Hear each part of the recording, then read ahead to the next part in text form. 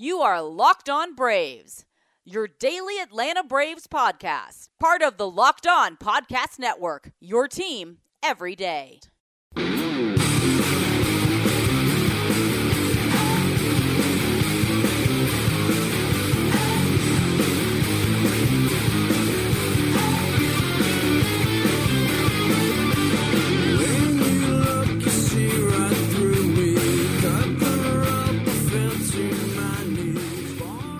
Hey guys, welcome to Locked On Braves. I know it's been a while, but it is Dylan. No simulcast this week as it is just a Locked On show for you guys. Got a lot to talk about, so we're going to jump right into this. First of all, you can find Locked On Braves on pretty much any podcasting platform by this point, whether you listen on iTunes, Spotify, TuneIn, Megaphone, wherever it is, you can find Locked On Braves pretty much wherever, and you can find any of the other Locked On shows. I know it's the off-season for baseball, which a lot of us guys aren't doing as many shows as normal, but if you're looking for a sports fix, you got all the Locked On basketball shows. Brad Rowland doing the Locked On Hawks does an excellent job. You got Aaron Freeman doing the Locked On Falcons, does an excellent job, even with a disappointing Falcons season. So there's always something for you to get your Locked On fix from. Whatever your favorite team, there's a Locked On show for you.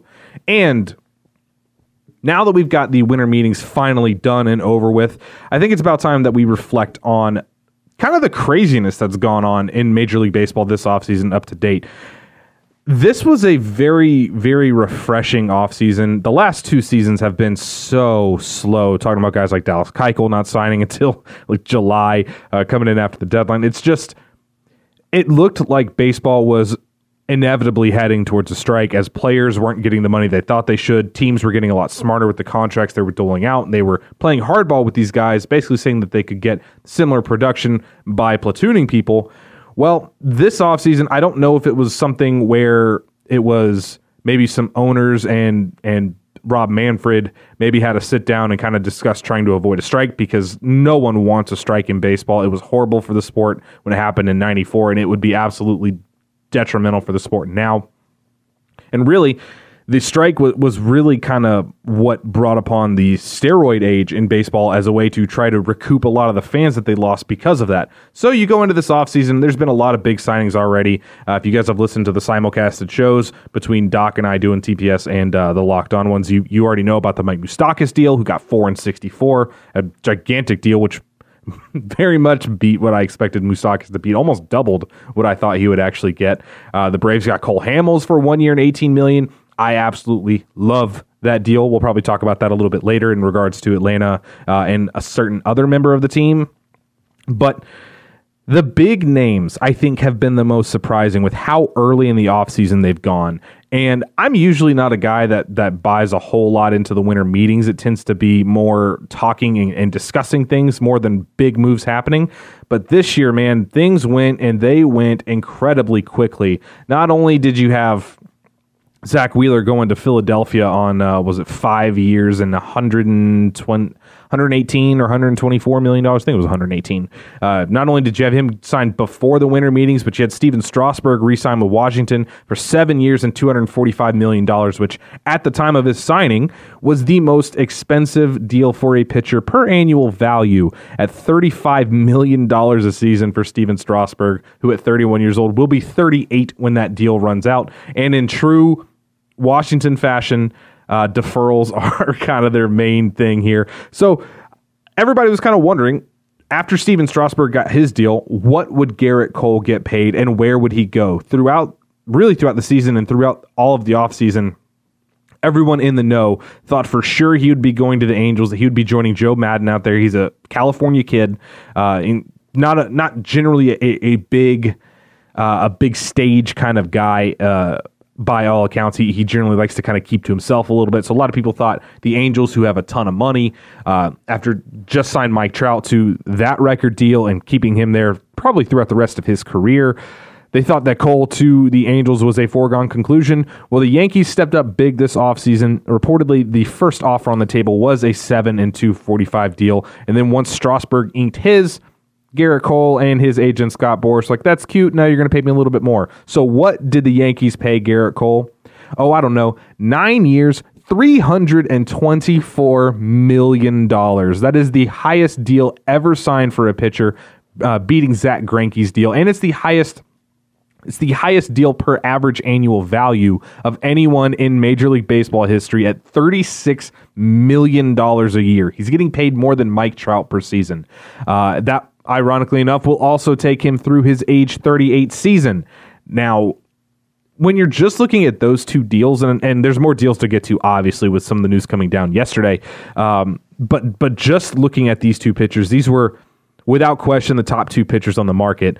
So you knew going in that it was going to take a lot of money. Strasburg coming off the World Series MVP, Garrett Cole coming off of 407 strikeouts in his 339 and a third innings as a Houston Astros pitcher. So you got to wonder, how do they grade out? It's when you give these types of gigantic deals, it's very, very hard to get an outstanding grade like an A+ or something like that. But for the Strasburg deal, I think I would give that one. I think I'm gonna say a B+, because while Strasburg was amazing last year, really finally took that step that everybody'd been waiting for after a little bit of the shine had come off of him. He stayed healthy for almost all the year. He didn't have those same struggles when things got hot, and throughout the playoffs, he was absolutely dominant. So why would I be giving this one a B, do you ask? Well, you're talking about paying a guy $35 million a year, a guy who relies on high velocity, by the way, through his age 38 season, and for the first 3 years, I'll bet you that deal is really good, and it's hard to be really be worth your $35 million. You're almost set up to fail from the jump.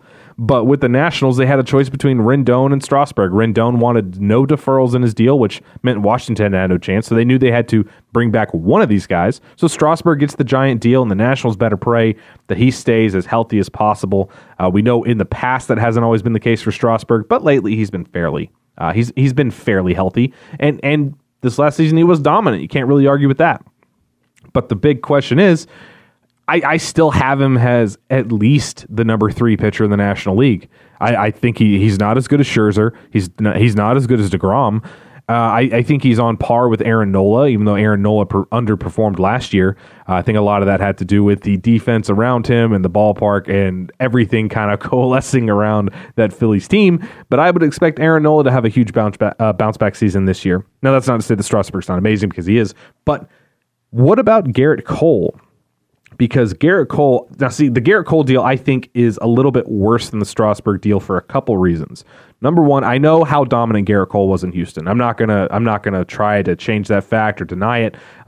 For people that think, and I was one of these people that think that maybe Houston has a little bit of a system to help guys better when they're in Houston.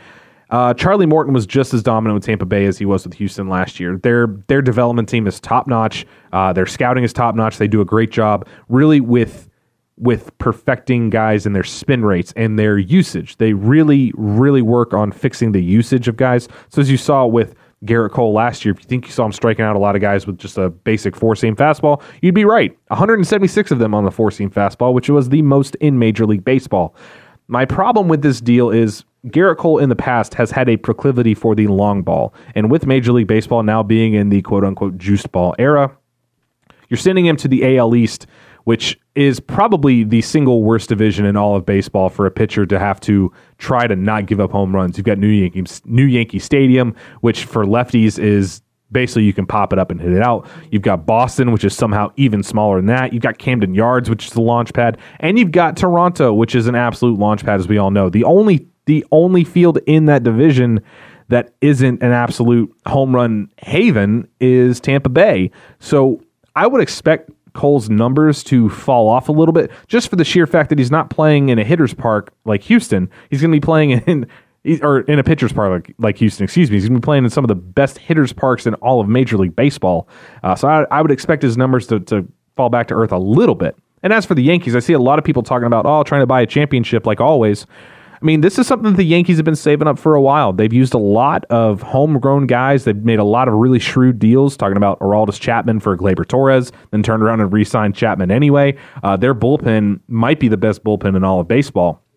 I mean, and if they get Josh Hader like they're trying to do, really, really look out. They've got a lot of stuff going on. Luke Voigt's not making a lot of money for his production. They've got Aaron Judge is still not making a ton. He's a homegrown talent there. They still have Giancarlo Stanton on that roster, and Giancarlo Stanton and Garrett Cole combined are probably going to make more than the entire Baltimore Orioles roster, which is a little crazy to think about. But overall, that team really was just missing starting pitching, and you add Garrett Cole, who's going to unquestionably be their ace. It's going to push James Paxton to the number 2, and James Paxton has been lights out as a Yankee. J.A. Happ has been a disappointment, but again, you have a tiny ballpark and you have a guy that doesn't throw 100 miles an hour, and unfortunately, things happen. They get Luis Severino back healthy. Masahiro Tanaka will slot in at the 4 or the 5. There's a lot to like about that Yankees team, as much as I hate to admit it. Does it make them the prohibitive AL favorite to go to the World Series? I think it does. And for Yankees fans, they don't really care about how much money they're spending. All they care about is winning. So from the pitching standpoint, I think I'm going to give them both B pluses. I think Cole will be better than Strasburg over the course of the contract if you're looking at underlying statistics, but I think surface-wise, I think Strasburg will probably take it just because he's in a much friendlier environment for pitchers than Garrett Cole, who is kind of going to have to be perfect pretty much every game out. And that New York media is no joke, man. New York fans are savages, and the first time, if he's got a bad game in April, if he has a bad April period, he's going to hear it, just like Giancarlo Stanton did, and things are going to get rough pretty quick. Now, that doesn't mean that I think Cole's going to bust, because I think he's an amazing pitcher. But those are definitely things that you have to consider when talking about this move, and the inherent volatility with pitchers in general, as opposed to Anthony Rendon, which leads me to Anthony Rendon.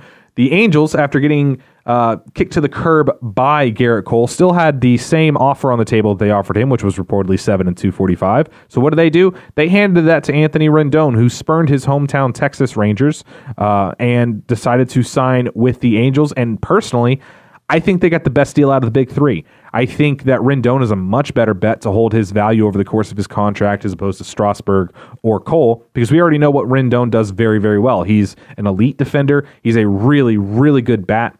I keep going back and forth on whether I think he's better than Arenado or if I think Arenado is the number 1 third baseman. But the simple fact that you can go back and forth with that argument really lets you know just how good Anthony Rendon is and has been. And at 29 years old, by the time he gets done with that contract, he's going to be 36 years old.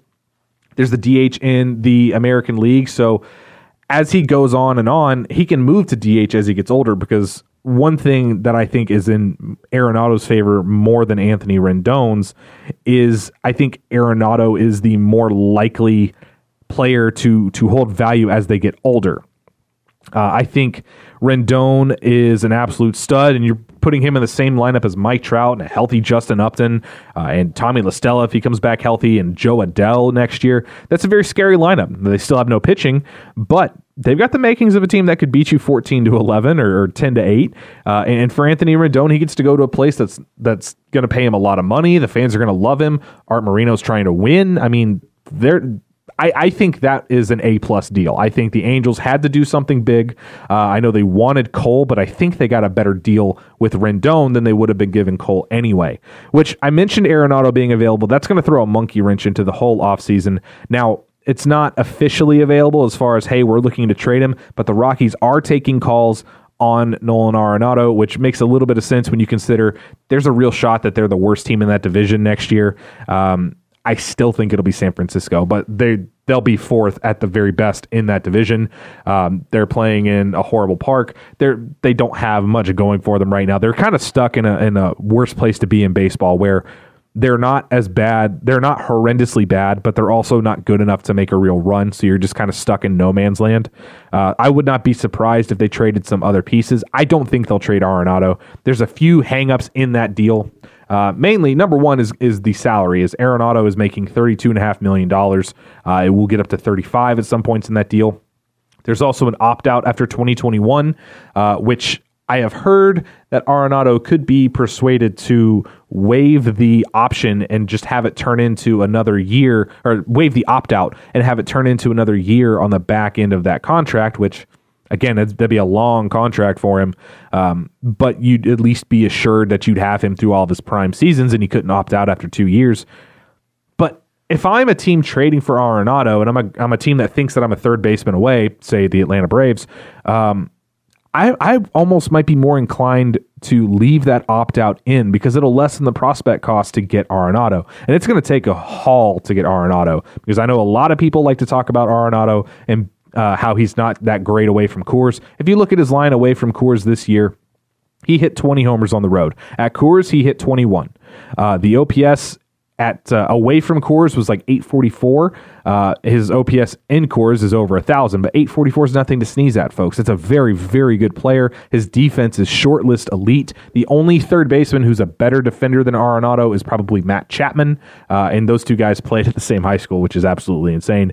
But I think if anyone is going to get Arenado, I'm not sure that the Rockies actually deal him. I think they're more just going to kind of gauge his worth. I don't think anybody's going to want to give up the cost to actually acquire Arenado. I'm fairly certain the Braves won't. As much as Braves fans would love to picture Nolan Arenado playing third base, I don't think it's a realistic possibility because you're going to be dealing a ton of top prospects, and the Braves have a couple needs instead of just one need to put them over the hump. And Alex has kind of shown that he's not the guy to push all of his chips in on one player, which does kind of leave some disheartening news when you're considering Josh Donaldson, who reports have come out that he's kind of flirting pretty hot and heavy with Washington, as Washington is kind of expected to be the team to sign him, as the crazy market and crazy prices have pushed Donaldson from an expected 3-year and $75 million range contract to basically a fourth year is all but assured at this point.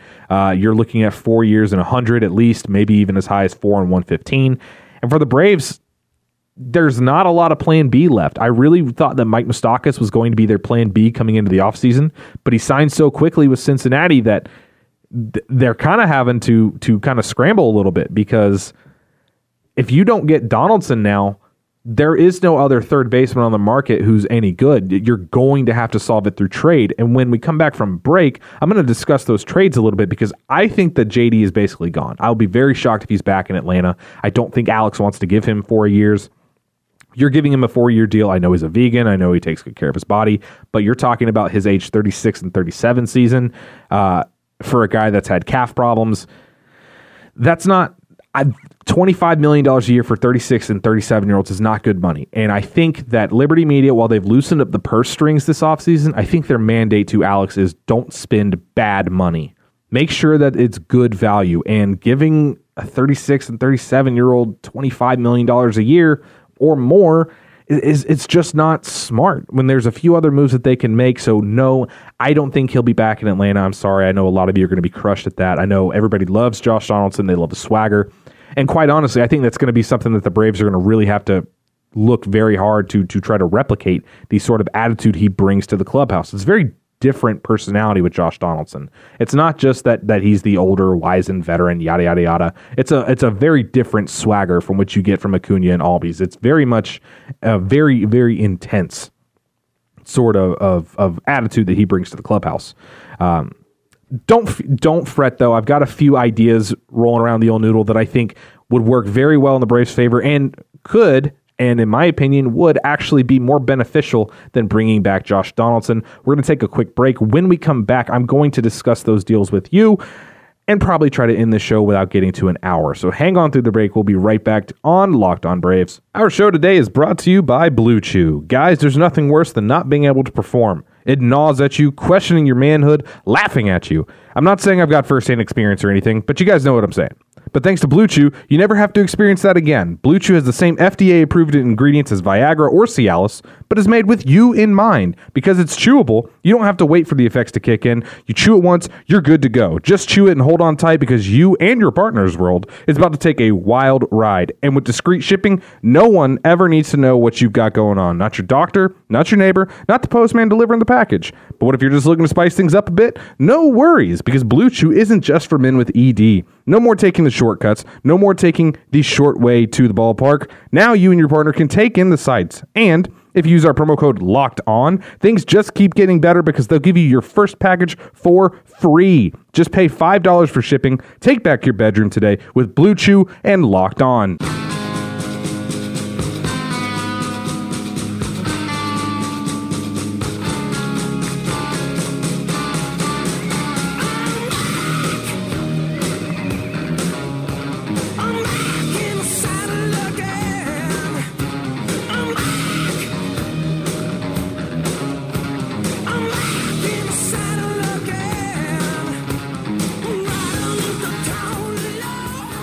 What's up, guys? Welcome back to Locked On Braves. As I mentioned in the last segment, I do not believe Josh Donaldson is coming back. So what can Atlanta do to either mitigate the loss or maybe come out ahead in that deal? Well, there is a couple things that I think that can happen. Now, replacing Josh Donaldson is a little bit trickier. It's a lot easier said than done when you talk about a guy that was essentially worth 5 WAR, hitting cleanup in the lineup that leaves 2 gaping holes, provided really good defense at third base, leave some major holes in your lineup, in your team chemistry, in your locker room, all that good stuff. Josh Donaldson is a big guy to lose, but there are some things that could work. Number one, and this is if you guys have followed me on social media at all this offseason, you know this is my main single driving force, Kris Bryant. People can tell me all they want that, his defense is bad. It's usually not bad. It wasn't good last year, but it's coming off of his shoulder surgery. He still put up 4.8 FWAR, which is 0.1 less than Josh Donaldson did. 31 homers, hit around 278, I believe, 272 or 278 if you care about batting average. I generally don't. Big-time power. He's a big body. He's athletic. I am a huge Kris Bryant fan. He's only 27. He is the only person in the history of baseball to win College Player of the Year, Minor League Player of the Year, Rookie of the Year, and MVP. He is an absolute stud, and when he's healthy, there are very few offensive options better than Kris Bryant. I happen to think he will be back up over 6 WAR because he has more seasons of more than 6 WAR than seasons under 6 WAR. Now, you would think that getting a former MVP would be an insane cost, right? Well, the couple things working against that are the fact that everybody knows he's not re-signing in Chicago. He's not going to win this grievance. There's going to be 2 years of control left, and that's definitely going to drive an even bigger wedge between him and Chicago. He's had some very hard feelings about them ever since they did what they did to manipulate his service time, and he's a Boras client. He's going to get to free agency, so You're trading for 2 years of Kris Bryant, which is probably going to cost you pretty close to $50 million. He's going to get arbitration estimates are about 18.5 for this season, probably about 20.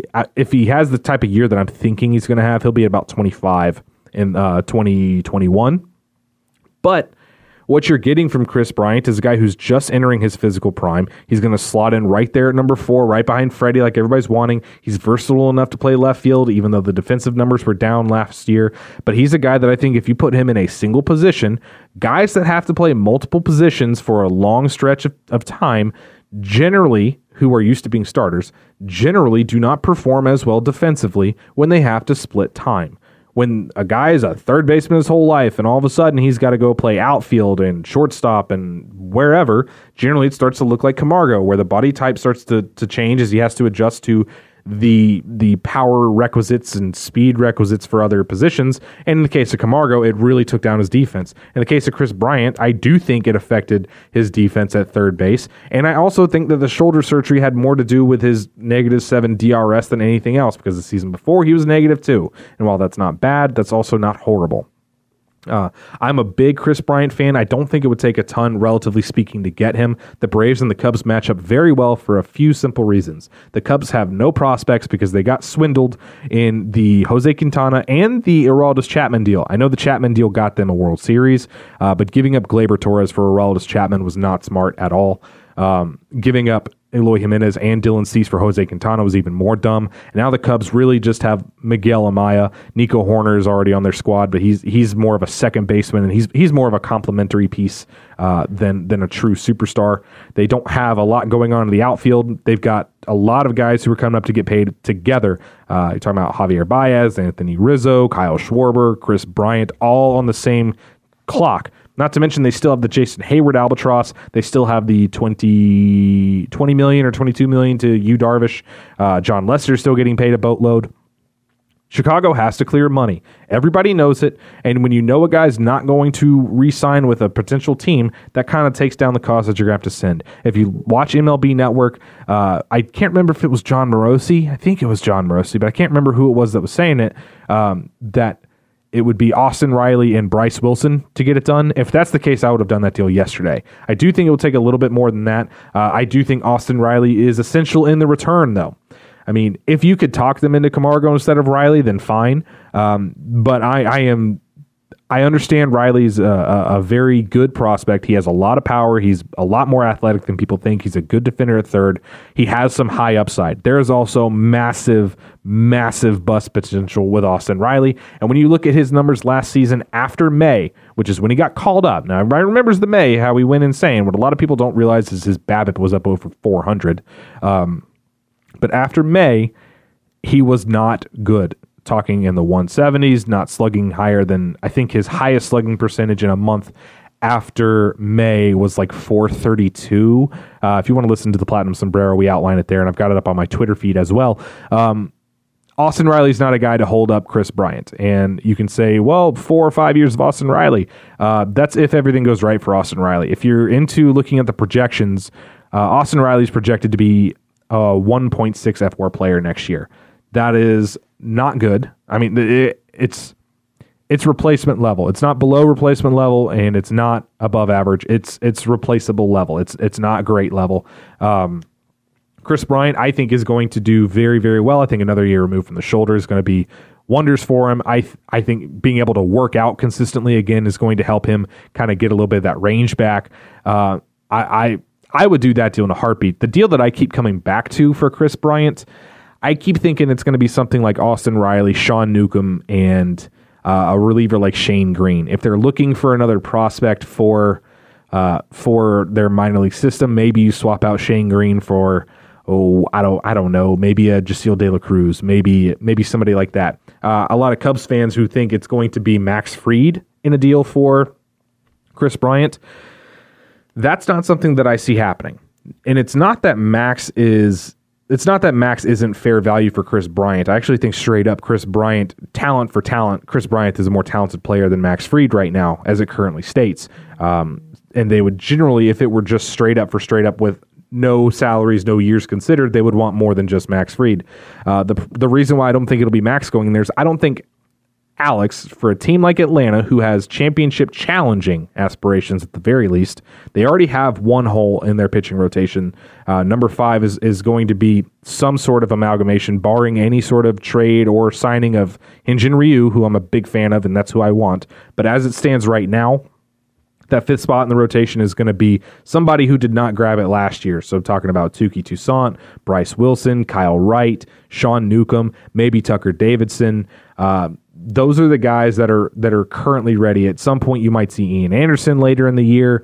You've got Patrick Weigel, who's pretty close to ready. We've seen Huascar Ynoa, but we've only seen him out of the bullpen. They still haven't decided what they're going to do with him. There's a lot of different guys vying for that one spot. None of them inspire me with confidence to say that he's going to be a lockdown number 5 or he's a guy that you want when you're a championship type of team.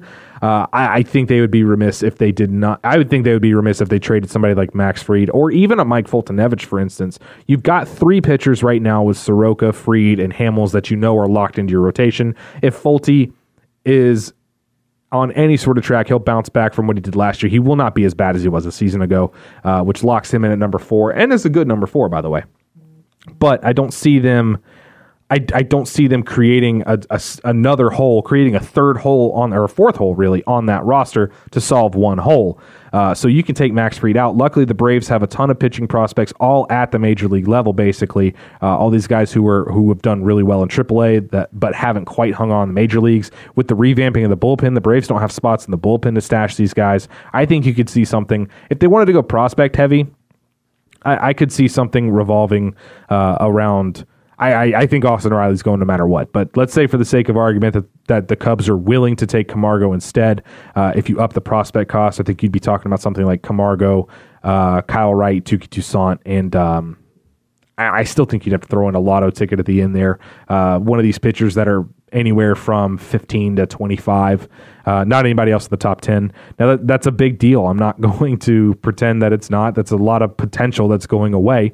But I really do think Austin Riley, Sean Newcomb, and Shane Green would get that deal done. Is it an overpay? Maybe, depending on how you feel about Shane Green or Sean Newcomb. I personally think that Sean Newcomb is not long for this team. I think when Alex mentioned that he's a starter, despite the fact that he's flamed out as a starter pretty badly in pretty much every instance he's had as a starter, other than maybe 4 starts over his career, I think that it's a little bit of posturing to up his value. But Chris Bryant is not the only way that they could address the situation. There's a couple other creative ways that they could do this. I think one thing to keep an eye on is the outfield, because let's say that the price gets too high for Chris Bryant. Let's say that the Cubs are adamant that you're going to give up Drew Waters, Ian Anderson, or Christian Pache, one of those three in the deal, which I don't think would happen, and I don't think Alex would do that for Chris Bryant, despite how good he is. There are ways they could still solve this problem, and not just solve it, but they could actually maybe come out ahead. That would be, I would look at Marcell Ozuna as a guy who would profile very well in this cleanup spot. I know Ozuna didn't have the best season, the healthiest season all of last year, but you do need to remember that he was hitting very, very well. Then he fractured the two fingers on his right hand, I believe, diving back into second base. And after that, he kind of went down until the playoffs where he absolutely scorched the Braves. And for the last two seasons, Marcell Ozuna has been the unluckiest player in Major League Baseball in terms of the difference between his WABA, which is the weighted on base average, and his xWABA, which is the expected weighted on base average, which essentially just looks at how hard you hit the ball, where you hit the ball, and it correctly values extra base hits more than singles and walks. And his differential was the highest ever. Now, there is something concerning that it can happen 2 years in a row, and a lot of it is that he's been pulling more of his ground balls. If you look at his exit velocities and his batted ball profiles, he hits the ball extremely hard, but he's not blazing fast anymore.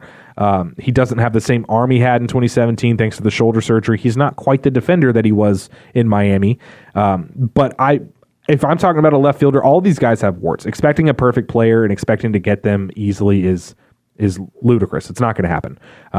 I think Ozuna would be a great fit, and then you would pair him with somebody like Eduardo Escobar. And if you don't know who Eduardo Escobar is, look him up on Fangraphs. He's the third baseman for Arizona. Last season popped off for 35 homers. His last two seasons have been very, very good. Essentially, he is what you hope Camargo turns into. He is a plus fielder at third base for those of you that are worried about our pitching staff who gives up a lot of contact and having a negative defender at third base. If you add in Escobar, that's a really good defender. He's got a lot of power. He's a switch hitter. And he would profile perfectly in the fifth spot. If you do Ozuna and Escobar, your lineup is deeper than it would be otherwise, and you're not going to be relying on Markakis or Duvall or Travis d'Arnaud batting in the fifth spot in the lineup. Now, you could also sub in Nick Castellanos for Marcell Ozuna if you want to. Castellanos hits the ball extremely hard, hits a ton of extra base hits. He's a lot more athletic than you would think when you just look at his speed scores and his steals and things of that nature. But he's such a horrendous defender. I don't think Castellanos would be on the table for Atlanta. Alex does seem to prize defense. Now, if you could get him at a reasonable cost, say $18 million a year, I think Alex would jump at that. But I think that Castellanos gets a little bit overrated, and people kind of think if he gets to like the $22 million range, that's too much for Castellanos. He's more of an AL player. Interestingly enough, the Giants are kind of hot and heavy for him, which watching him try to play the outfield in San Francisco would be absolutely brutal. Worse than watching Will Myers try to play third base. But he is another conceivable option if his price is right. Again, right-handed batter, which you want, batting fourth, who's got a lot of power. And he's still young. He's 27 years old. There's still a lot to like about Castellanos, too. I don't think he's a great fit for the Braves. There's a few others. I mean, the Mariners have talked about trying to move Kyle Seager. Now, Kyle Seager has had a bounce-back season a year ago, but he's owed a lot of money. He's 32 years old. He's a good defender, but there's always that worry that he's going to crash and burn like he did after getting that big contract. I think that is an extreme fallback option. I think it's more likely that they would get after Kyle Seager than roll into it with just Camargo, but I mean, I think Atlanta would be more likely to roll the platoon of Riley and Camargo and address cleanup through the outfield than to acquire Kyle Seager. But if the Mariners are willing to eat some of his contract and there's some rumblings that he could turn an option year or he could drop a no-trade clause, there's a few things he can do that he's willing to do with his contract as well that could make things a little bit easier to move him. Not a bad year a season ago. If you want to look it up on Fangraphs, he's not bad. He's not terrible. he's just not what people thought he was going to be when he went through that quick stretch. Another interesting name would be, depending on what the Dodgers do, is they're kind of hot and heavy for Francisco Lindor right now. A lot of people are expecting Lindor to be dyeing his hair to a Dodger blue. If that happens, that would open up at least one of the Dodgers infielders. Now, if they do get Francisco Lindor, Gavin Lux would be heading over there. Francisco Lindor would play short. There's talk about Max Muncy moving to the outfield. If they were to get Lindor, I think you would see Justin Turner move to second base, Corey Seager move to third. I think Muncy would stay at first, and they would leave Bellinger in the outfield. It depends on who goes back in the deal. If they were to go after somebody like Arenado and acquire Arenado, I think you could get it opens the door a little bit. I would be interested, though, in seeing if you could get Corey Seager. And I know there's been some injury issues with Corey Seager, but when he's on the field, man, Corey Seager is exceptional.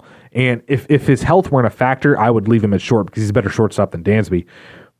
But if you move him off of short and move him to third base, you might be able to keep him healthier, because it's been things like his hamstring that have kind of kept him off the field. So finding ways to keep him healthy would be paramount. Again, I think that's not very likely at all. I think I think the most likely, aside from a Bryant trade or maybe somebody like a Hunter Dozier even, I think the most likely, if I were to rank them in order of likeliness, I would say Chris Bryant number 1. I would say Ozuna Escobar number 2.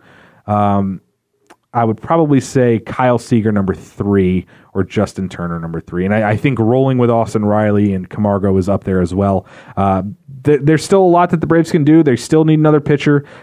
There is some quiet rumblings that they've been checking in on Ryu, which, as long as there's quiet rumblings, I'll believe it. If somebody starts saying that they know that Alex is offering Ryu, then I'll start to kind of fade it out a little bit, because we know how Alex likes to operate. But if you're a Braves fan, it's not time to panic yet. I don't know when Josh Donaldson's going to sign. It looks like it's going to be soon.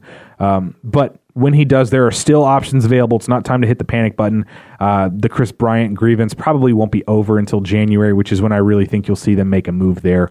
But I've still got faith in Alex. I love the moves he's made this offseason. Having Cole Hamels come into the staff to work with Max Fried, who's a frequent comp. Cole Hamels is a frequent comp of Max Fried's. To have him work and show him that changeup, because that's what makes Cole Hamels so dominant, is his electric changeup. To have him working, and not just working with Max Fried, but being able to impart a lot of his demeanor to guys like Mike Soroka, and to show them what it's like to have been one of the best pitchers in Major League Baseball at the time that he was doing it. Cole Hamels brings a lot to this team, and I know Jack Flaherty likes to pop off at the mouth, if you guys saw his tweet. Well, Cole Hamels is a guy that's already proven that he's not going to let you punk a team. So Jack Flaherty, I cannot wait to watch the Cardinals and the Braves play, because Jack Flaherty will be wearing one. If you don't know what I'm talking about, he's already deleted the tweet. Essentially, he was poking at Acuna on the, Major League Baseball sent out a tweet talking about the decade of the bat flip. It has one of Acuna bat flipping in there off of Carlos Martinez, and Jack Flaherty decided to chime in. Are we sure that Acuna's was a home run, or was it a single? This is after trying to pretend like he didn't hit Acuna on purpose in a 12-run game. It's absolute Bush League, which the Cardinals are a Bush League team, so take that for what it's worth. I mean, it's not shocking. But that's something that a ball player will not forget, and that's something that I know for a fact Snicker has already been angry at the way that the Cardinals handled beating the Braves in Game 5. He was not a fan of how Mike Schilt handled things. And I think finally, you can see Atlanta stop letting a team punk them, because a guy like Cole Hamels, he's not going to let you get away with it. And I, for one, am here for it. I'm also here for the offseason. So anytime there are any big Braves news or whatever, if there's big news to break, I'll do a single Locked On show as it is today. If there's not as much major news, then I'll simulcast a few episodes along with my TPS partner, Doc Herbert. As it is, I am ready and raring to go for the next season. I am very excited to see what the Braves can do this offseason. There's just enough suspense to keep you on the edge of your seat, and I know Alex is working on something. It'll be very nice to see what happens, as there's a little bit of nervousness that makes it all the more fun. Thank you guys so much. I know this is a longer episode. Thanks for making it to the end, those of you that did. Thank you guys so much for continuing to support the podcast. Love you guys. Thank you guys so much. Have a great day, and we'll catch you next time right here on Locked On Braves.